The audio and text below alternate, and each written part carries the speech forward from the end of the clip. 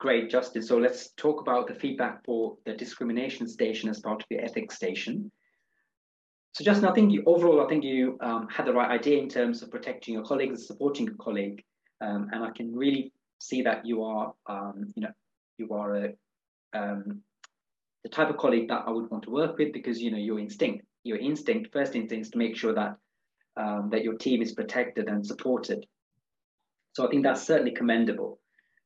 You talked about how you would do that. So firstly, reinforcing an idea. It's always good to have a single message that reinforces the correct way or the correct behavior. So for example, you mentioned that it's important to make sure the patient understands that his behavior is not correct.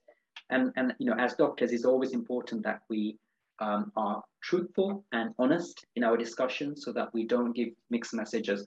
Yeah. So I think that's very good.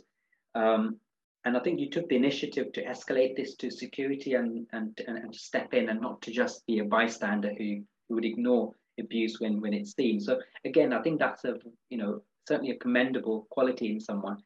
Often we see people, quietly support their colleagues, but actually don't step in when it's necessary. And I think there has certainly been situations that's been reported in the news where, unfortunately, verbal abuse has escalated onto physical abuse, and that's not acceptable. And so making sure that your security team is on board to support is important. So I think that's a good thing to mention. In any ethics scenario, I think it's always good to have a structure. So we go back to the SPICE kind of structure. So seeking information. So you should perhaps take a moment to gather information from the patient. And that may be twofold. So firstly, why is it that this patient is refusing to be treated by this doctor? Is there history? For example, has this patient been an inpatient before? And so it's always important to sort of clarify the details of why this patient is refusing treatment from this particular doctor. Is it because that they're female, or is it because that they've had previous interactions before and they don't have a good relationship based on previous experience? Something to consider. Secondly, from a patient safety perspective, and I guess the second part of SPICE is patient safety. When you gather that information, it's about whether this person who's come in, with alcohol withdrawal, did they have the right, correct frame of mind? Did they have capacity to make the decisions? And are they, medically fit to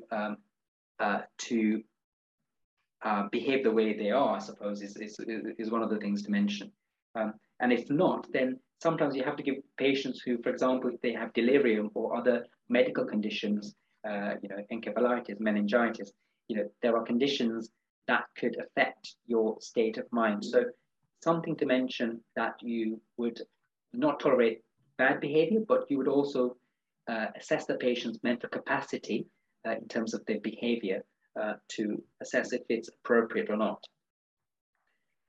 Now, escalation. So I think you mentioned that you would escalate to security. Now, there are several methods of escalating such situations. So, for example, one of the things I would suggest is that you would do a step-by-step escalation. So firstly, having a discussion within the ward, with the consultants, the ward manager, for example, and the security team. If despite this, patients don't behave appropriately, then there are other methods of escalating. So for example, escalating to the matron and the security team, because in some trusts, you give cautions to patients who misbehave. And in some situations, they are banned altogether. And finally, I would say supporting your colleagues. Certainly, the way you came across in this interview clearly showed that you were a supportive colleague. Of course, most people, it's difficult to know how you respond to events like this. And I think regardless of your level of seniority, it's important to realize that actually you might need support, from